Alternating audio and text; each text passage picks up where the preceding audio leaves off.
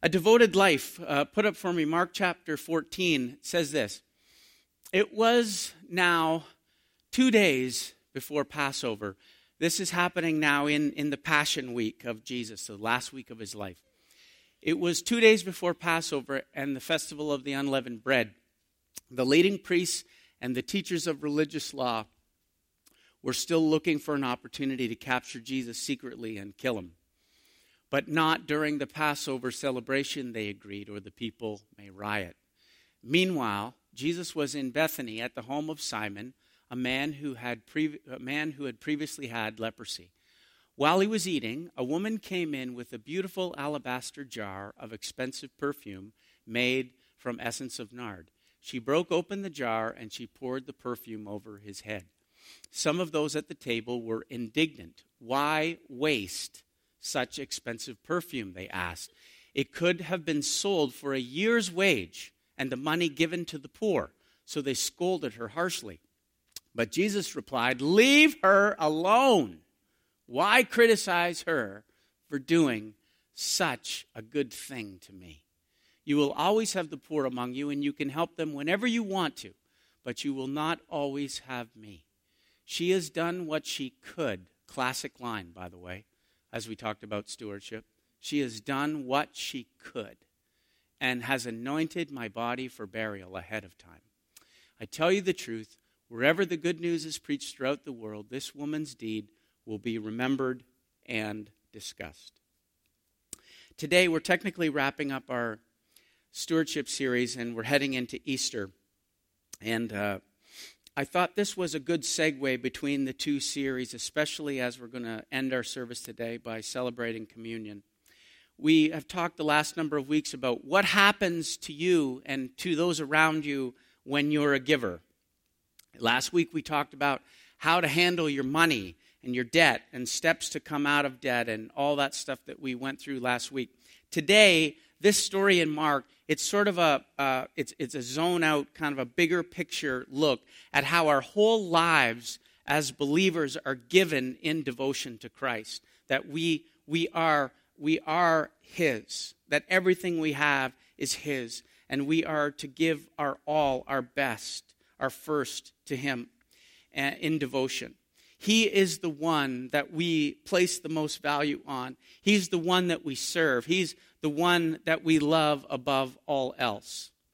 Now, this story is told a few different times in the Gospels.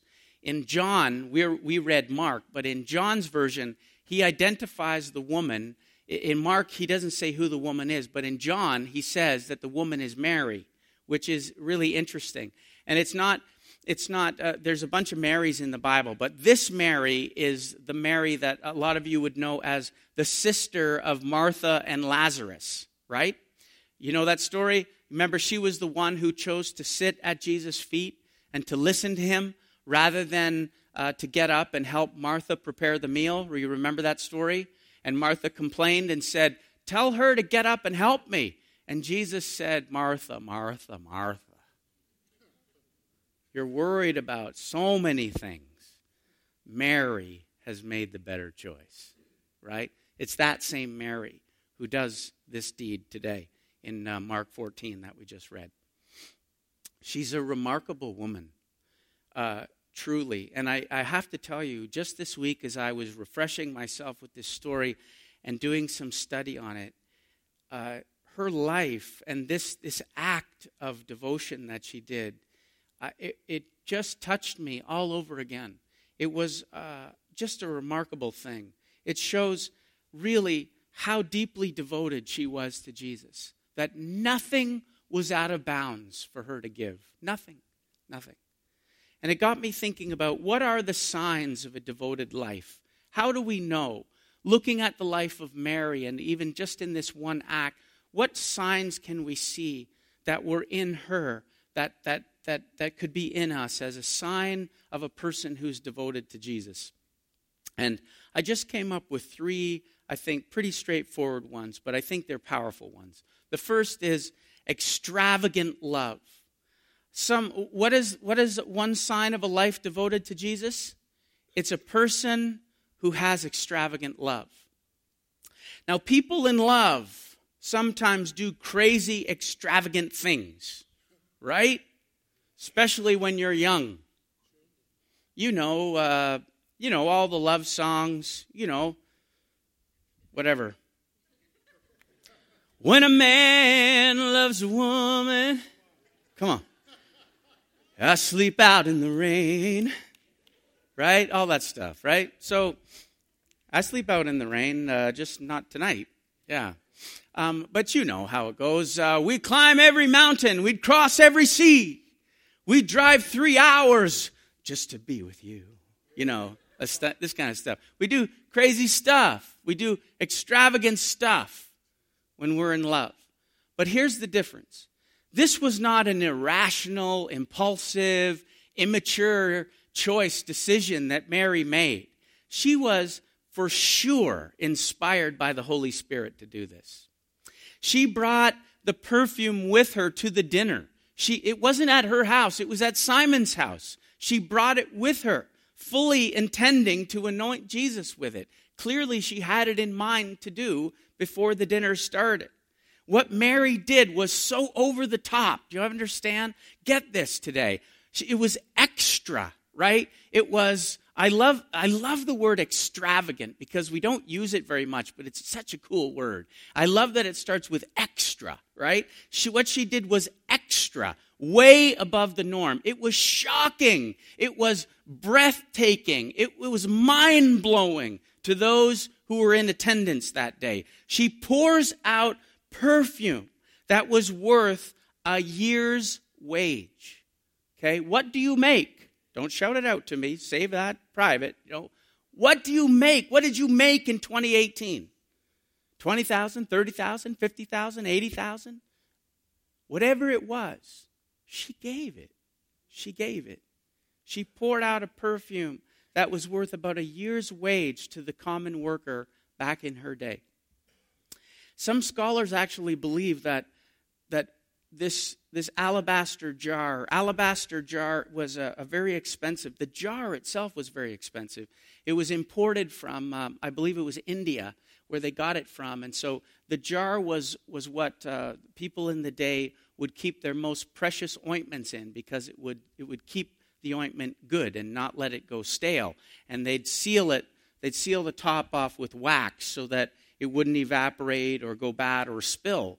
And so in order for her to get it out, that's why it says she broke the jar and she poured it out.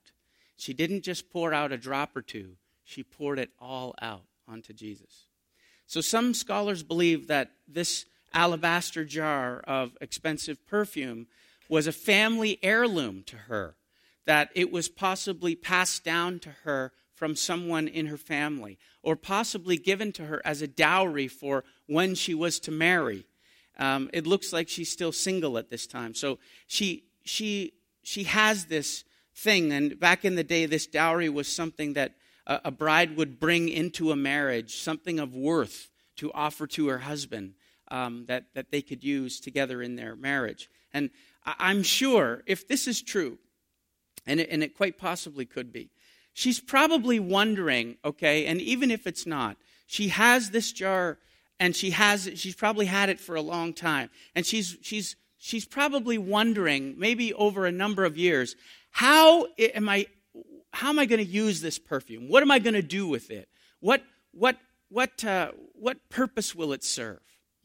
I could imagine as a young girl, she was thinking, well, maybe one day I'll break it open. I'll try to poke a hole in the wax so I can wear just a few drops of it on my wedding day. Maybe that's how I'll start to use it.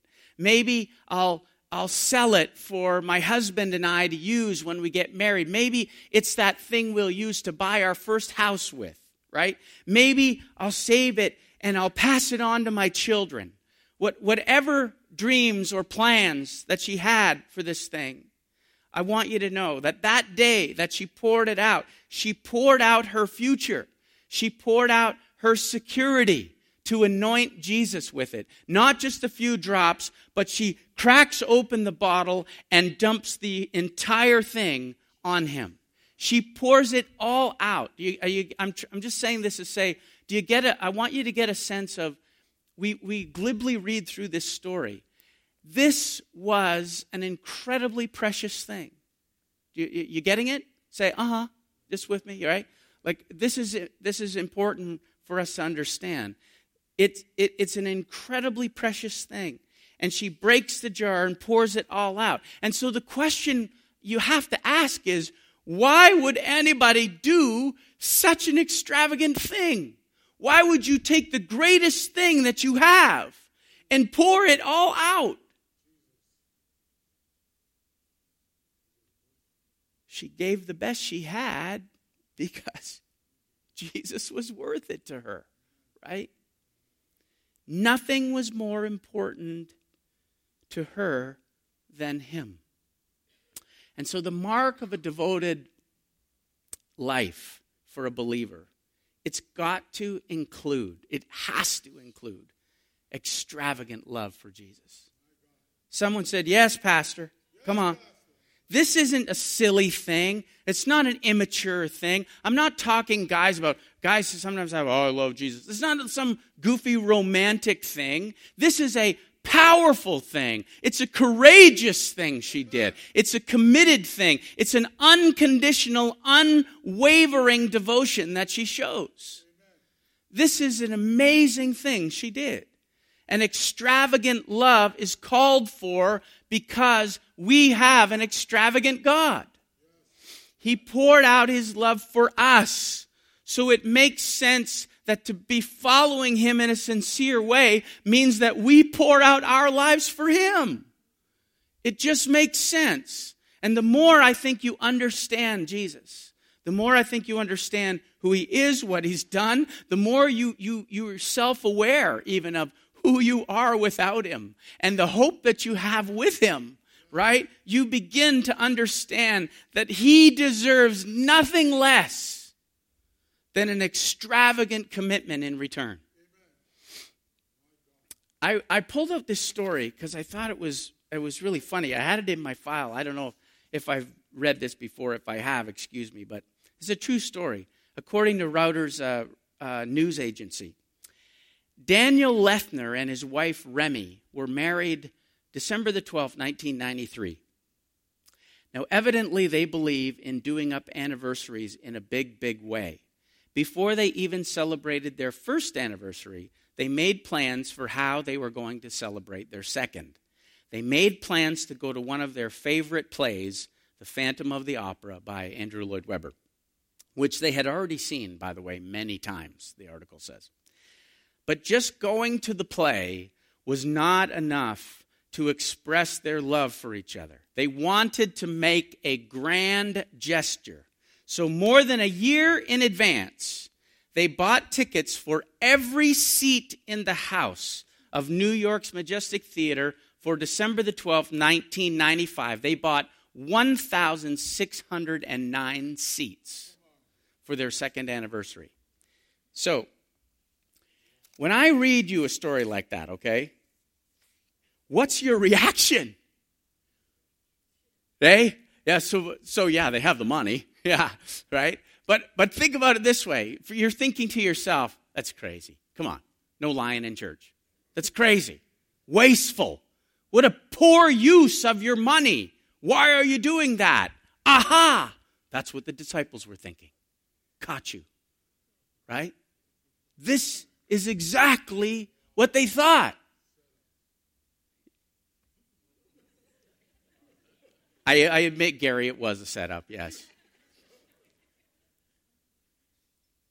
Extravagance is crazy. It's over the top. It's extra. It's mind-blowing. It brings criticism upon you at times, right? It's all of that. That's what the disciples thought. It's exactly what they thought. So Mary shows, by the way, that at times, and hear this because I think it's important. Mary shows, this story shows, and Jesus affirms what she's done, right? So it has to mean that there are times in our lives, in our service, in our commitment to Jesus, when extravagance is the right thing to do.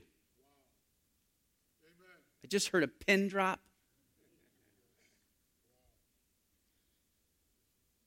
See, whatever you quote unquote waste on Jesus, it's not really wasted at all.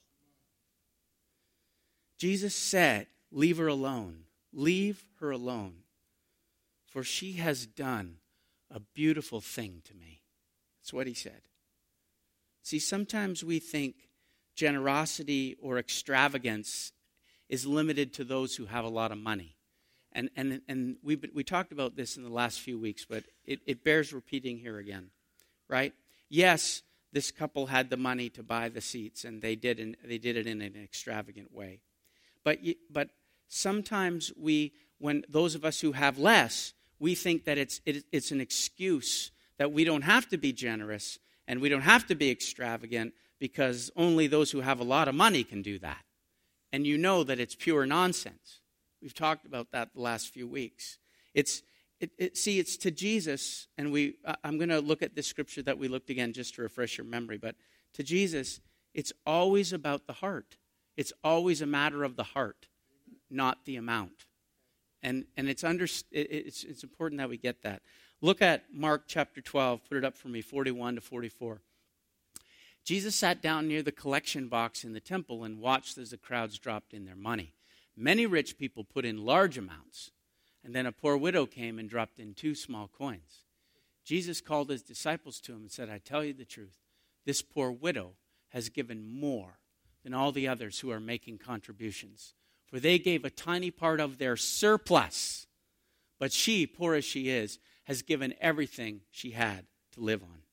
See, Mary gave something that was incredibly expensive.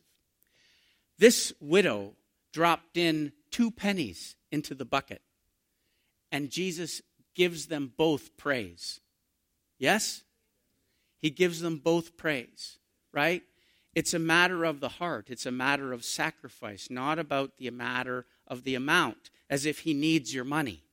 He holds the world in the palm of his hands. I think he's pretty good without your money, right? It's for you, right? It's for your benefit, as we talked in the last number of weeks.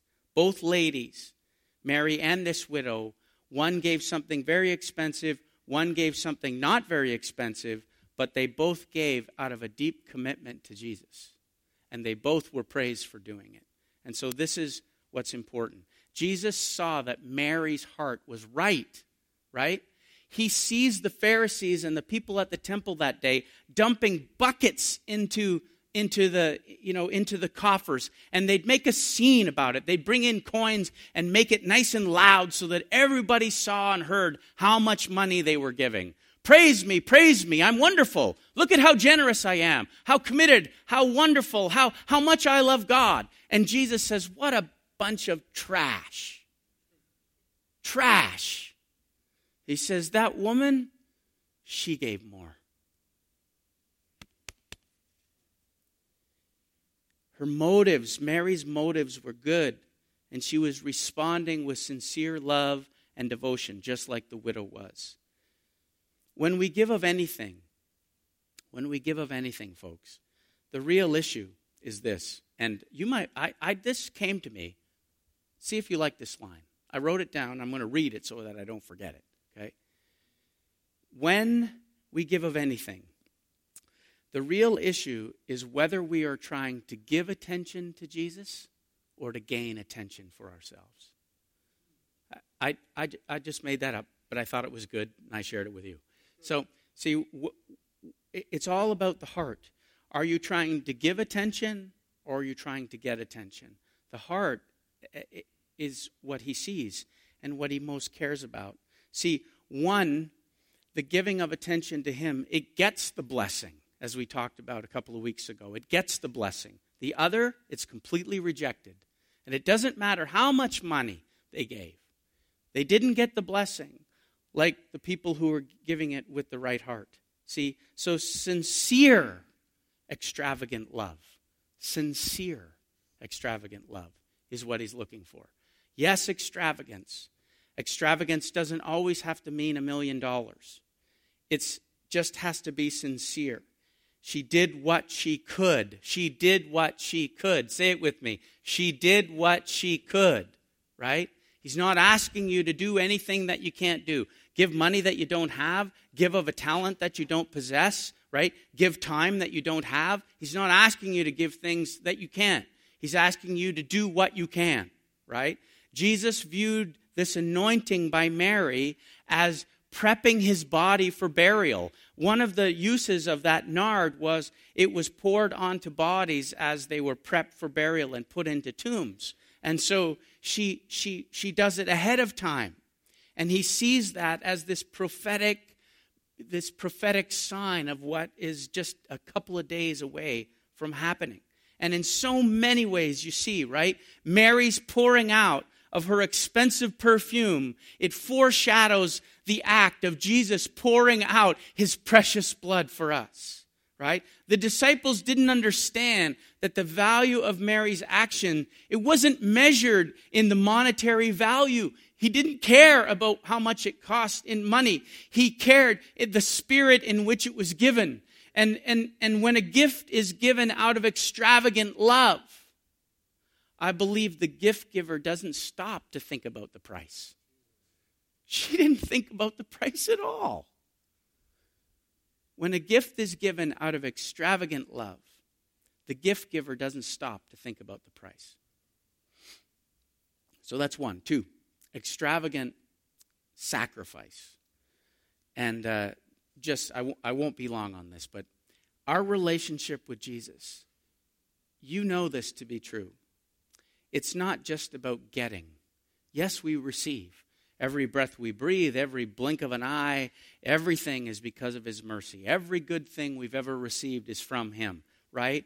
But it's not just about getting, right? It's also, our relationship with him is also about surrendering. It's also about sacrificing. This is a bit of a harder message today. This isn't a, you with me? I'm calling you, this is like the cost of following him.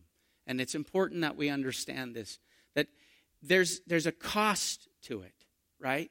It's not just all Jesus is a giant Santa Claus who just blesses me and blesses me and blesses me no matter who I am, no matter what I do, all that stuff. Yes, some of that is true, but it's also about surrendering and sacrificing, right? Mary didn't offer just a few drops of the perfume. She poured it all out.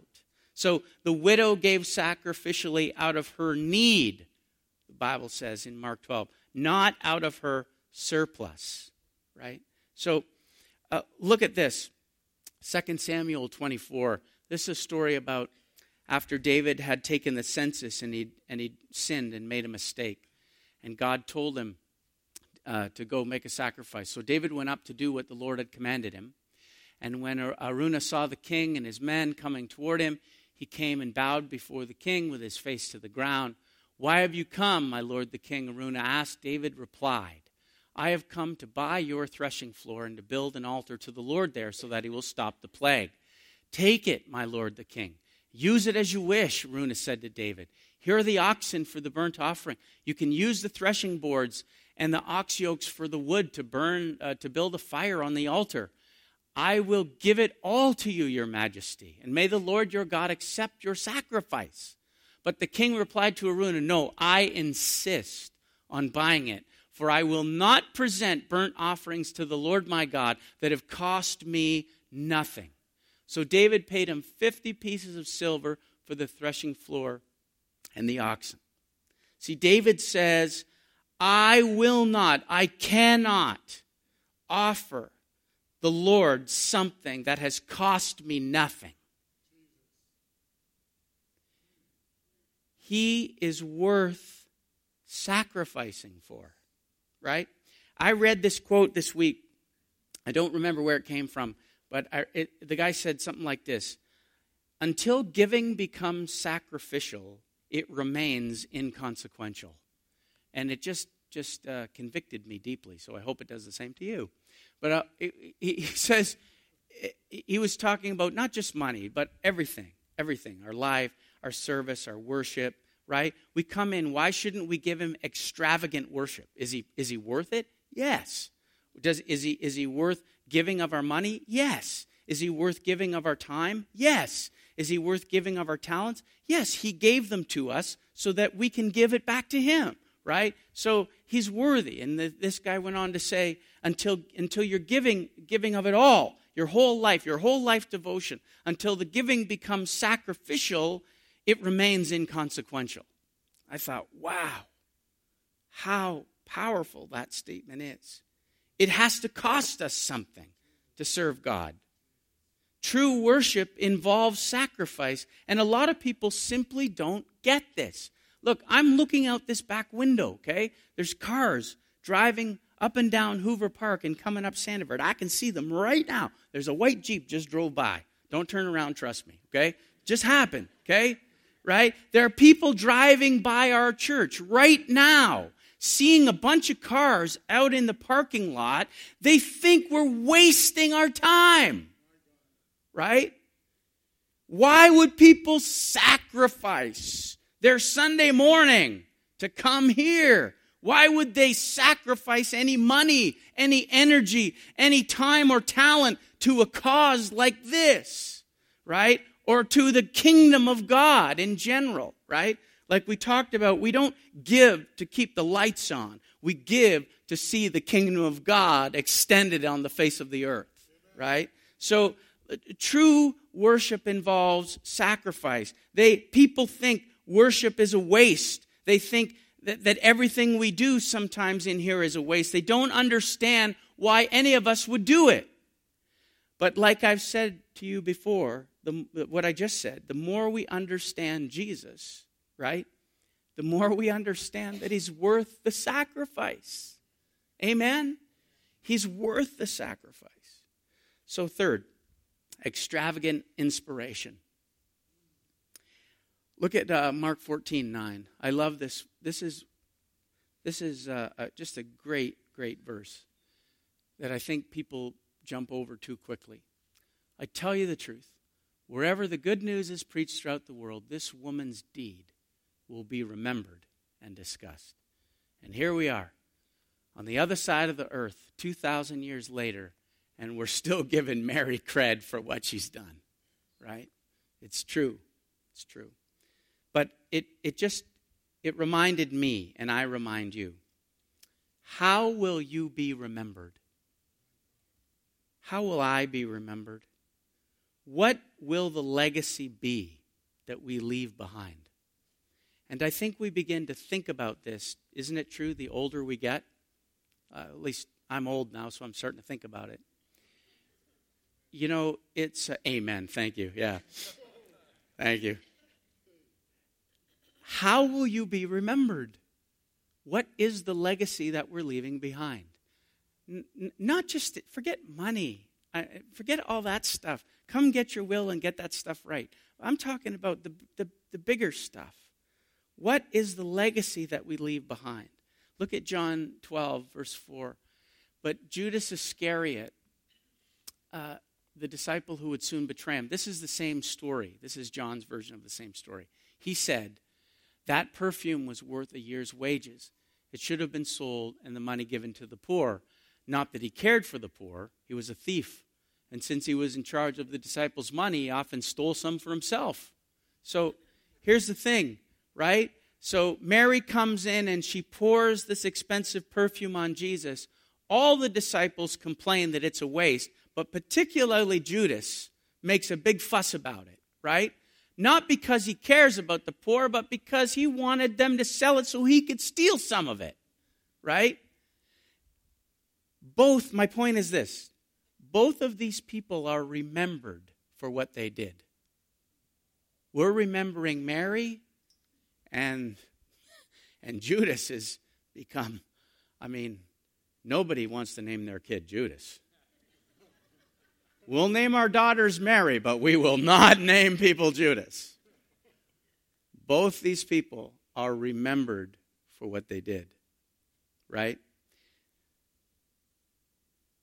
Judas is willing to sacrifice Jesus for a financial reward. And Mary is willing to sacrifice a financial reward for Jesus out of love. Both these people are remembered for what they did. How will those coming behind us, how will they remember us? And the other question that I was thinking of is, how will those coming behind us know what a devoted life to Jesus looks like if they've never seen one? It is our responsibility to leave that legacy behind those who are following us. Not just to our children. You understand that you're leaving an impact in this church? We're a family here. We're the family of God. If this isn't your home church, somebody knows you. There's people that love you and care for you and know you deeply. And you're impacting their lives. You're leaving something behind. It's not just cash. Who cares about the cash? It's something greater, more powerful, deeper, right? How will those coming behind us know what a devoted life looks like unless they see one, right?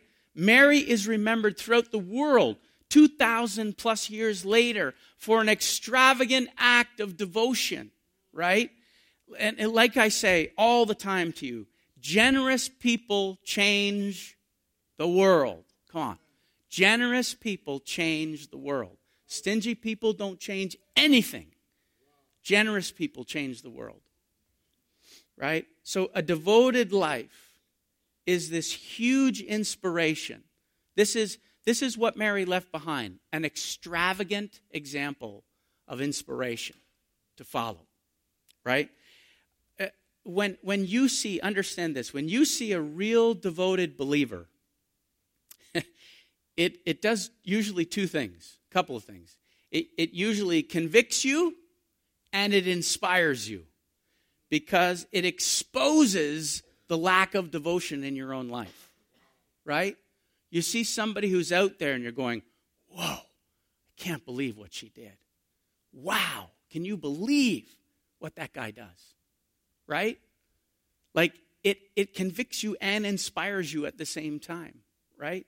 Because it always exposes the lack that's in us. And my question simply is this. If a humble, small village girl like Mary can inspire the world, why can't you? Why can't you? We may not be talking about you 2,000 years. Well, I think in 2,000 years we're probably all around the throne anyway. But maybe the world's not going to talk about you in years to come. But you know what? Somebody will. A number of people will. This church, we remember people that pass on. I could tell you so many people that have inspired me, that have helped me, that have just placed something in my own life that has made me richer. And I don't mean with money. Right? We can do this. Mary did it, and you can do it too. So a devoted life to Christ is ours for the taking. It's there for us. It's right there. Nothing is hindering us. Jesus says, come. All it is your want to. How big is your want to? How bad is your want to? Because if it's big enough, we can follow him. We can follow him with extravagance. We can love him. We can be devoted to him. We can sacrifice. We can inspire others. We can be the men and women of God that he really wants us to be. Well, one guy believes it. Thanks, Gary. I appreciate it, man. Yeah. But it's true.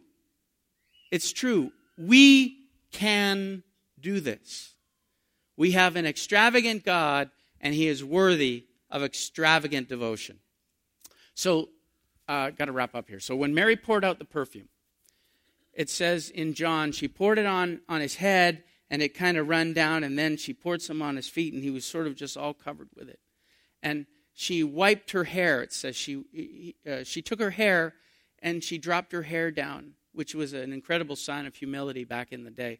And she wiped his feet, and wiped the perfume off his feet. And it got me thinking, she carried the scent with her, right? So Jesus was smelling like that perfume clearly, right up until probably was hanging on the cross, still smelling like it. And Mary is also smelling like it. And it reminded me of this scripture in 2 Corinthians, put it up for me, chapter 2. It says, but thank God, he has made us his captives and continues to lead us along in Christ's triumphal procession. Check this out. Now he uses us to spread the knowledge of Christ everywhere like a sweet perfume. Mary carried the odor of Jesus with her. And we carry him with us as well, wherever we go. So our lives can be, our lives should be, an inspiration to others. We can love him extravagantly.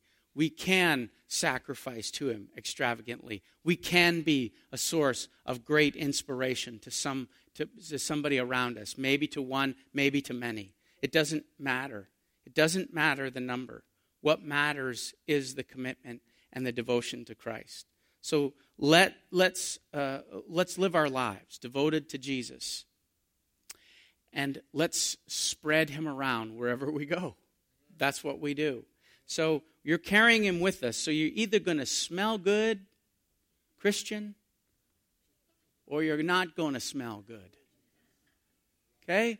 Some Christians walk into a room and they bring a sweet perfume into the place. The room just got better because they walked in. And you know, none are in this room today. But there are some who walk into a room, say, I love God, I'm committed to Jesus, and the room stinks when they walk in. It stinks. When we carry the perfume of Jesus, it is an extravagant, sweet perfume. As we age, we don't get old and grumpy. We get old and sweet. And we smell better, and we carry the fragrance of Jesus with us. You're 90 years old, 92 years old, whatever you are an inspiration to all of us. We need inspirational characters among us. We need to see it. We need to understand and leave the example for those who are coming behind to see what a devoted, sweet-smelling life really looks like. We need you badly. We need you badly. Jesus poured out his life for us. It's time that we just poured out our lives for him. He's worth it.